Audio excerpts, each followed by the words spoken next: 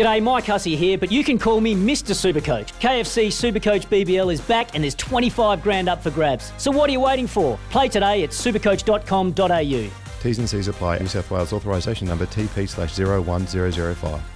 Jasper Chellepah, one of our favourites on the overnight crowd. He's from the Inner Sanctum. He joins the program. G'day, Jasper.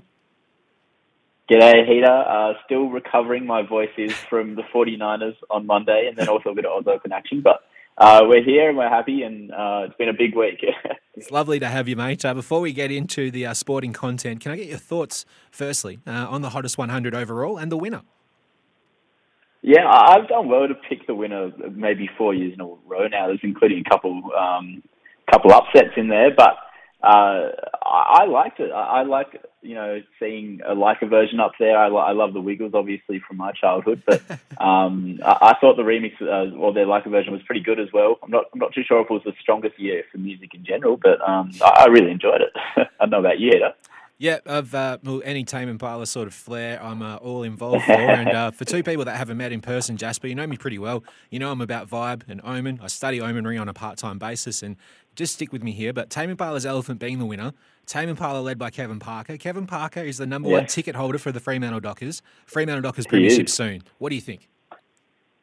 Premiership this year, maybe, if that makes sense. Although, having said that, Tame Impala, they've won a couple hottest 100s, and I can't remember the Dockers ever winning a flag. Yeah, but I didn't figure that out. All right, I've just figured that out now. So the timeline's a little bit off. Oh, maybe it's going to happen in the next 3 years, mate. You've got a nice young list anyway. I don't think you need the omens. All right, mate. Before we talk day 10 from the Open, we've got to make note of Dylan Alcott. He's into his 8th straight Australian Open final as he chases his 8th straight Australian Open title. And just on the side, he's announced as the Australian of the Year for 2022. Yeah, this has been the great Australian of the Year, I thought. I thought it should have been between him and Paddy Mills, and, they both represent their, what Dylan does in particular for his disability, the community, and for the awareness. The Ability Fest I've been to a couple of times as well. That's a really fun festival that you get, a lot of diverse characters there. You definitely feel more welcome and accepting than any other kind of festival I've been to before. But what he's able to do on the tennis court as well. He's an absolute superstar. 16 Grand Slams, 7 Australian Open titles. Hopefully he makes it 8 tomorrow afternoon at Rod Laver Arena. If you can get down there, make sure that Rod Laver is absolutely packed out because he absolutely deserves it. A fitting farewell, hopefully. He's going up against probably his rival over the last 4 or 5 years is Sam Schroeder, who's met him in the final of basically every Grand Slam for the last couple years. It's a pretty intense rivalry. It's also full of respect. So you can definitely expect a lot of love after that match because those guys have gone at it a hell of a lot over the last few years. Dylan, earlier this week, as you were saying, he thought that Paddy Mills should be the winner this year. Just nice to see blokes talking nice about other blokes in such a complimentary manner. But to the action on court, Dylan's final is on Thursday. He takes on that number 2 seed, the Dutchman Sam Schroeder, who interestingly was part of the doubles team who bundled Dylan and Heath Davidson out earlier in the week. Do you think revenge is on the cards for Alcott in this one? Yeah, I'm hoping so. But also, Alcott, he did the Golden Slam last year. So, every major he went into, plus the Paralympics, he won it. He won it all. So you can probably expect that he's got the form and he's got the wood over Schroeder right now. The doubles is so entertaining. And you're right, Schroeder and his teammate got the job done there. But I expect Alcott to get the win for the Aussies tomorrow afternoon. Australian Open action rolling into day 10. You got along the other day. Who did you get a chance to see, Jasper? I was actually watching Felix Auger-Aliassime against Marin Cilic over on John Cain Arena. That was a lot of fun. I caught a couple other matches, mostly doubles. Lee 2, unfortunately, him and his partner Sweeney, they went down to Ram and Salisbury, who are in the men's doubles semi-finals. They'll go up against another pair of Aussies soon. But yeah, it was a lot more drinking than watching tennis this time round, but I can't say I was complaining. That's for sure, mate. Very jealous. Sounds like a great time. How about today, though? Iga Swiatek coming good in the second and third set to down the super impressive run of Kaya Kanepi. She now prepares for a semi-final battle against another winner today in Danielle Collins, who downed the fan favourite in Alizé Cornet. Yeah, Cornet's been super impressive this tournament. Unfortunately, just didn't have the legs to get over the line against Collins, but just back on Swiatek, who had a brutal game against Kaya Kanepi. There's a 16-year age difference there. Swiatek, the 20-year-old Grand Slam winner from the French Open last year, but she ground out the win. But it was also 3 hours on court, her longest match ever, and she doesn't have a day to recover. So those two matches played today, they're a semi-final tomorrow night after the Barty one. So I expect Swiatek to have a really tough time if this goes the distance. And Danielle Collins, she's a really heavy hitter, so look for her to possibly cause a huge upset and make her maiden Grand Slam final. On the other side of things, our Ash Barty, she dispatched Jessica Pegula in straight sets, takes on the pride of Florida in Madison Keys, who soaked up the heat and said more please versus Krejcikova in straight sets. 2 thumping semi-finals coming up. Yeah, she dictated terms, our Ash, and the backhand slice I expect to, play really well up here against another American. I think, the chances are she's going up against her third. The chances are she could go up against 4 Americans in a row here. But what she's able to do with the backhand slice, it stays low across the net, it bounces really low, and then forces her opponent to kind of generate their own power from behind the baseline. So, with her clean hitting, her beautiful serving right now, her service game has never looked this good before. Madison Keys is a power hitter as well, but I think Barty, with that backhand slice, I'm not too sure that Keys will have the key to deal with that one. Yeah, it makes me want to get back out to nice pun there. I just picked up on what you did, Jasper, but it makes me want to get out against the garage wall with the tennis racket and ball in hand, watching Ash Barty slice, that's for sure. Yeah, it's too much fun, isn't it? And she makes it look so simple. And a bit of the discourse right now has been around how maybe it's too easy for Barty, but that is ridiculous because what she's putting on a clinic, and she makes it look so easy because she is that good right now. And she hasn't done it before, so maybe if she finally, if she does win this one, we can start talking about how good she is in the grand scheme of things. But, we're a fair way away from that still. 2 matches to go, Heater. We had high hopes of a similar Gael Monfils-Berrettini match for the Yannick Sinner versus Stefanos Tsitsipas clash today, but the number 4 seed unleashed a total domination in just over 2 hours. Yannick unable to join Matteo in the semi-finals. A straight setter for Sitsi, 6-3, 6-4, 6-2. And I probably expected Sinner to get the job done here just simply because Tsitsipas went through a pretty grueling 5-setter the match before against Taylor Fritz, and he didn't look his best, but him on court today was the best he's looked since before, he dealt with that elbow injury and had surgery on it a few months ago. He looks really, really good covering the court, and his serve, volley, he's about as good as it comes right now in that regard. If you're not, a 6'8" serve and volleyer, he's about as good as it comes, and that's probably where the Roger Federer comparisons come from, that one-handed backhand, but also the ability around the net. He's an absolute superstar. He's 6'4". He plays a little bit smaller than that on court, I'd say. But he completely dictated terms against Yannick Sinner today and walked out of there with a straight sets win, which is going to be huge because going into the next match, he's going to be completely fresh for a semi-final. Spice galore in the match that saw Rafael Nadal emerge as Berrettini's opponent. Canada's Denis Shapovalov calling the chair umpire and everyone around corrupt for their handling of Rafa's medical break and then toilet break, saying he was denied the same opportunity last Australian Open. Any thoughts on Denis's claims? Yeah, it was really, it's just poor behaviour all around, in my opinion. That's my thoughts. Because, the rules change. Tsitsipas last year kind of made them change when he took an extended toilet break. So now they only have 2 minutes twice every match. So, you can't take advantage of that rule too much and dictate the momentum of a match now. But he also, was breaking his racket on match point when he lost. He called the chair umpire a cheat in the very first set. I thought it was really disappointing behaviour from Shapovalov, but at the same time, Rafa handled it like the true gentleman he is. He's got a great chance of his 21st Grand Slam. He played that 5th set really beautifully. So, hopefully we get to see Rafa take out a 21st Grand Slam. I think that would be pretty awesome for the game. I'm happy but sad to see Rafa through because I've been on the maple flavour for the Australian Open of Shapovalov going deep at Melbourne Park. So I'm just getting over the disappointment of that at the moment. Yeah, well, Shapo will come good. He's only 21 years old, and between him and Felix, they've got incredible long careers ahead of them. And if we saw in the ATP Cup that they can work together as a doubles team, so if we saw that in the future as well, that'd be a lot of fun too. Speaking of doubles teams, the headline-grabbing Special K team of Kyrgios and Kokkinakis, they're into their first Grand Slam semi-final. They take on another seeded opponent, this time the third seeds of Granollers and Zabalos. Can they do it? Can they reach the final? They absolutely can, and I've got a story coming out tomorrow morning actually on Nick Kyrgios in particular, but this partnership, because we've always thought from probably 2014, 2015 when he burst onto the scene that Kyrgios could be a Grand Slam winner for in the men's tour for Australia, first one since Leighton Hewitt, but it hasn't come to fruition. He's 26 years old now, but at the same time, I think the doubles is a really great opportunity for him to be a Grand Slam winner, and his serving, his touch around the net, he has some of the best hands in the game. He probably has the best serve on the men's tour. You couple that together with Kokkinakis, their chemistry, Kokkinakis' serve as well. He's not a slouch by any means at all, continually 200 Ks plus down the tee. But they definitely can do this. They're as talented as any duo going around on the doubles tour.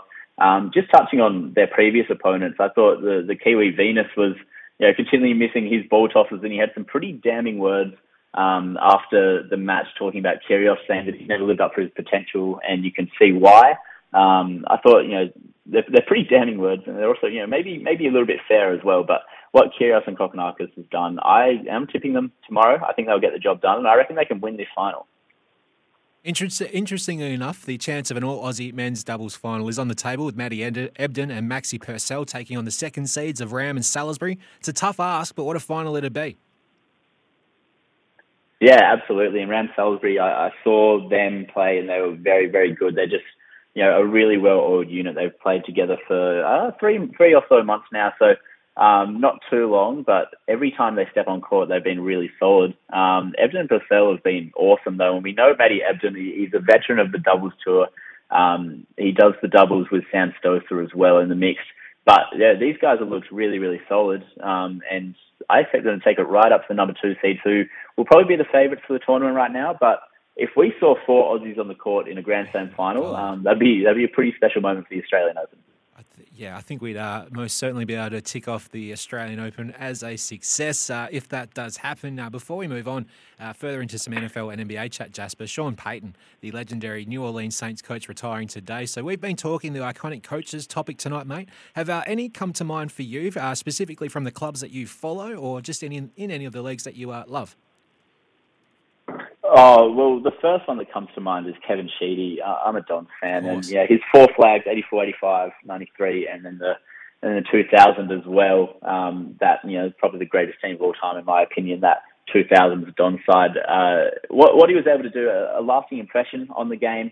Like all good coaches or players, they have rule changes to their effect. So his was probably the biggest one was that 15-metre rule. He abused that for a few years until they finally decided to change it to the 50-metre penalty. But also his longevity, his winning record for the Dons, his dominance, but also where the Bombers were at the stage where he picked them up and where he left them. He's, obviously Essendon's greatest coach, and in my opinion, he's the greatest AFL coach of all time. I think a guy, if we're talking about future icons of the coaching landscape, I follow Crystal Palace in the EPL, and Patrick Vieira, the Arsenal legend, he has all the makings of becoming an iconic coach. He's been fantastic so far through half a season for us, and I can see him having a very long career. I see him as the next coach of Arsenal. I think he could be a very dominant coach there. Future icons, that's even better. Thanks for that, Jasper. I can't remember your exact words, mate, but as far as the 49ers' chances last weekend, the Packers, I believe you were saying less than 0, but in one of those players that will be talked about in dive bars across NorCal for years to come, the Niners move on to take on the Rams in the conference championships.